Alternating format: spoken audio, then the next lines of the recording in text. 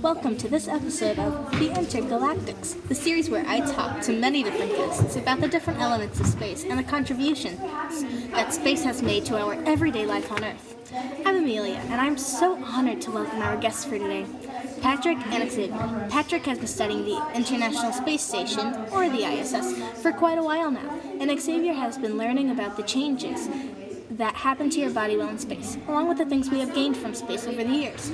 Before we get started, don't forget to tell your friends and families about something interesting you learned from this episode of the Intergalactics. And last but not least, the quote of the day. Look up at the stars, not down at your feet. Stephen Hawking. So while you think about this, let's get started. Hello, my name is Patrick, and I've been studying the ISS for a while now. The International Space Station, aka the ISS, for years now.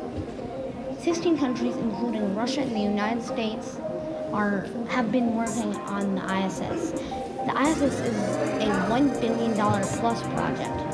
On the ISS, only up to 6 people can be on at a time, with as few as 3 people on it. And each astronaut can be there for only up to 6 months at a time. But there's been one thing on March 27, 2015. Kelly was launched into space to be on the ISS for almost a year. Researchers were studying the human body in space, and it's that the 1 year mark is a stepping stone to the 3-year journey to Mars, like 3 years to Mars, 3 years back, and bone deterioration is increased.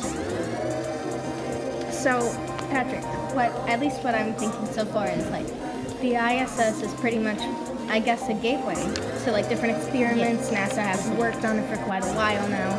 They have used different, they've used it for different resources, and it's one of the main, how do I word it? One of the main, places where they would study and research. Isn't that right? Yes, and I'm wondering if you wanted to go to space and you're thinking, oh, it won't be that bad. It'll actually be kind of fun. Well, guess what? Space is dangerous and unfriendly. You have extreme isolation from family and friends.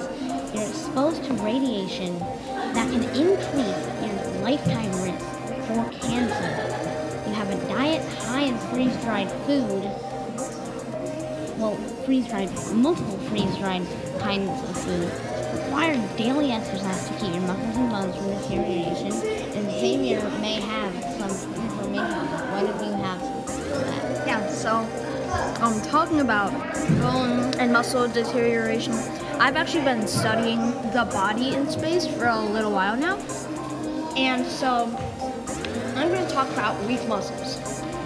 The human body relies on our muscles to move, but in space, the muscles get weaker, so you have to exercise for about a couple hours every day. And if you don't, radiation will happen and your muscles will get really weak. Which is why you need a high-tempo workout, required. Yeah, because otherwise you start losing minerals in your bones, and then they start getting smaller and smaller after layer and layer. Yeah. Oh wow, it really is fascinating. And So, not to mention that you have confinement with 3 coworkers picked to travel with you by your boss, not your choice at all. yeah. And I know that before we started recording, you guys showed me, the host, quite a bit about the ISS, and there is this virtual tour that we got to see on our iPads. And honestly, the ISS is quite small because it's full of packaging. There's computers on every single wall and ceiling. It's very much crammed in. So you're stuck with 3 people, 6 months, and it may not even be people that you're best friends with or anything. So it's really a hands-on experience. You have to work, you have to get to know these guys, and you have to learn to survive. Yeah. So, Xavier, why don't you take the floor? You seem like you have something to say. Yeah. So On the ISS, there are a lot of needed equipment items that you need to live and survive on the ISS. As you've already mentioned this topic a little bit, freeze-dried food. I'm gonna go a little bit deeper on freeze-dried food. And without the ISS, we would not have freeze-dried food, which is pretty, actually not exactly the most surprising thing ever, but Xavier would have some things on that. Yeah, so last topic for now, freeze-dried food. Freeze-dried food is essential in space because it can survive going to space, and freeze-dried food retains 98% of its nutrients and weighs 20% of the original weight, which makes it great and handy when you're going to space. So yeah. And wasn't it originally invented? It was originally invented for space and for astronauts as food they could eat there. Yeah. And then it became this really big thing on Earth too. So whatever we created in space, most of the things that we now have that's very modern and all that, like iPhones and everything, that comes down to Earth. And dustbusters are one of the things we wouldn't have without space travel. NASA wanted something to collect samples on from the moon that was very portable, like dustbusters. So they went to Black & Decker for it, and it was a lightweight device for collecting samples from the moon. And yet another thing, foil blankets.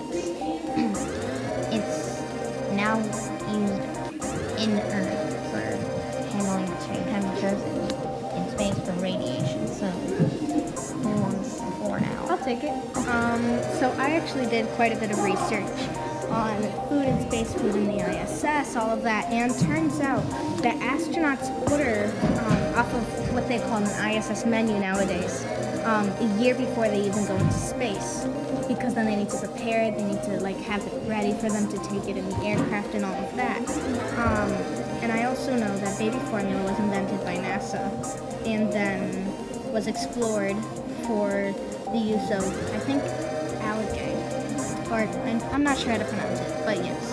And a lot of other things were made by NASA, and then they went on to Earth. So yeah, Xavier, do you have anything else you want to comment on? I just wanted to say that we're about to hop into the next topic because there's some really interesting stuff there. And so yeah, we're just gonna take a quick break and then refresh and then go to the next topic. Alright, awesome. Thank you guys so much. We'll be right back. And we're back. Welcome back to the Intergalactics. Now, so Xavier, we know that you've been learning about how the body changes while in space, along with hygiene in space. So why don't you tell us a bit about what you've been researching for the past few weeks? Yeah, so when you are in space, as I already said this, you have to exercise for a couple hours a day. And when you exercise, NASA has also developed some special trousers that pull blood to your legs and make your heart and that makes your heart pump harder. So when you're in space, you also need a lot of food. So I'm gonna go over some things that you can have in space. So freeze-dried food you can have. Also, there are special menus that the ISS has created just for space, and yeah. And if you're wondering how they what experiments they do in space, it's using Europe's biggest ISS project is the Columbus Science Lab, where astronauts can carry out experiments in weightless conditions. Also, many different types of experiments can take place in or outside of the space lab. And actually, the largest part of the ISS isn't the space lab itself. It's actually the central truss that holds 16 huge solar panels that power the ISS using solar power. Yeah. And do you have anything? So, Xavier, you've been learning quite a bit about space radiation lately, right? And I have actually quite a few facts on it, so you and I could relate together about it. But isn't it when you're exposed to radiation while in space, it can like raise your risk of cancer? It could help you lose minerals in your bones. You really do have to work out from that too, because you're being exposed to so many like dangerous effects of space and so many elements of it that could really just destroy the human body in general. Yeah.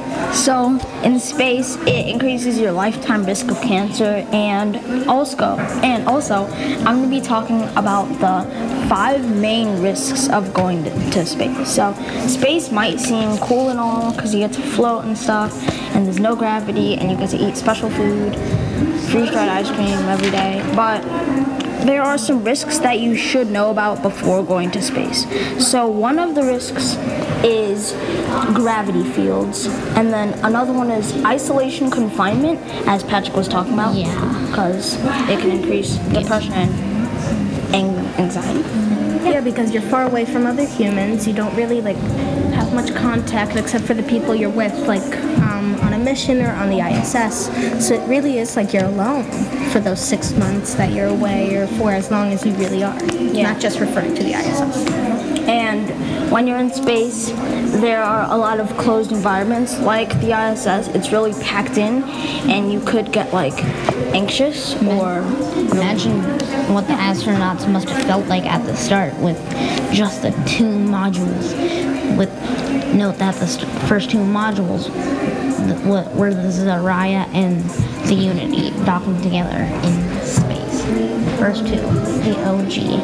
And those 2 modules are still there to this day. It's not only the entire human body, too, that has to fight against the different elements and effects of space, but it's also your muscles and your bones in general, because there's no gravity in space, as you may or may not know. So, and on Earth, the human body has to fight against, like with the muscles and everything, we're fighting against gravity to stay on the ground or like jump up or something like that. So in space, there's no gravity. There's nothing for your body to fight against. So it's very hard for your bones to stay and your muscles to stay so strong. Patrick, you seem like you want to take the floor. Go ahead. Yeah, and since you're orbiting around 254 miles away from Earth, you're gonna experience some pretty low gravity. So it's probably gonna not exactly be the best for you. So do you have anything to say, Xavier? Yes, actually, on that topic, when you get back from traveling to space, your body is so weak that you actually have to learn to walk again, and you actually have to learn to do all the things you used to do. You have to learn to like move your arms, move your legs, and when you get back from space, it's just really weird because you're gonna be really wobbly. You can't keep your balance after that because your bones haven't been fighting against. Basically, restarting from square one, I guess. Exactly. That's honestly. So you really do have to give it up for astronauts, because not only are they exposing themselves to probably one of the most dangerous things in the galaxy in general, I guess, and not only to have the courage to go to space and to learn about these things that everyday people can't. So you really do have to give it up for them, because when they come back, then they have to learn once again how to like walk, how to keep their balance, how to eat normally, and all of that. So yeah, we got to take a quick water break, commercial break, all of that. Thank you guys so much for listening so far. Please continue listening. We'll be right back. This is the Intergalactics. We're back. Welcome back to the Intergalactics. I'm Amelia, your host, and this is the last little snippet of what you're going to hear today. But we thought, let's discuss the future of space. We're all wondering, are we eventually going to get to Mars? Are we eventually going to see NASA have another landing, just like the moon landing? Because it really is incredible how we start in 1969 on the moon with Neil Armstrong and the other astronauts, and now we're like not even 100 years later to Mars. and we're probably going to get almost to the whole galaxy by then. I'm not saying that's true, but an exaggeration. Now, I have been doing quite a bit of research, Xavier and Patrick, who are still with me,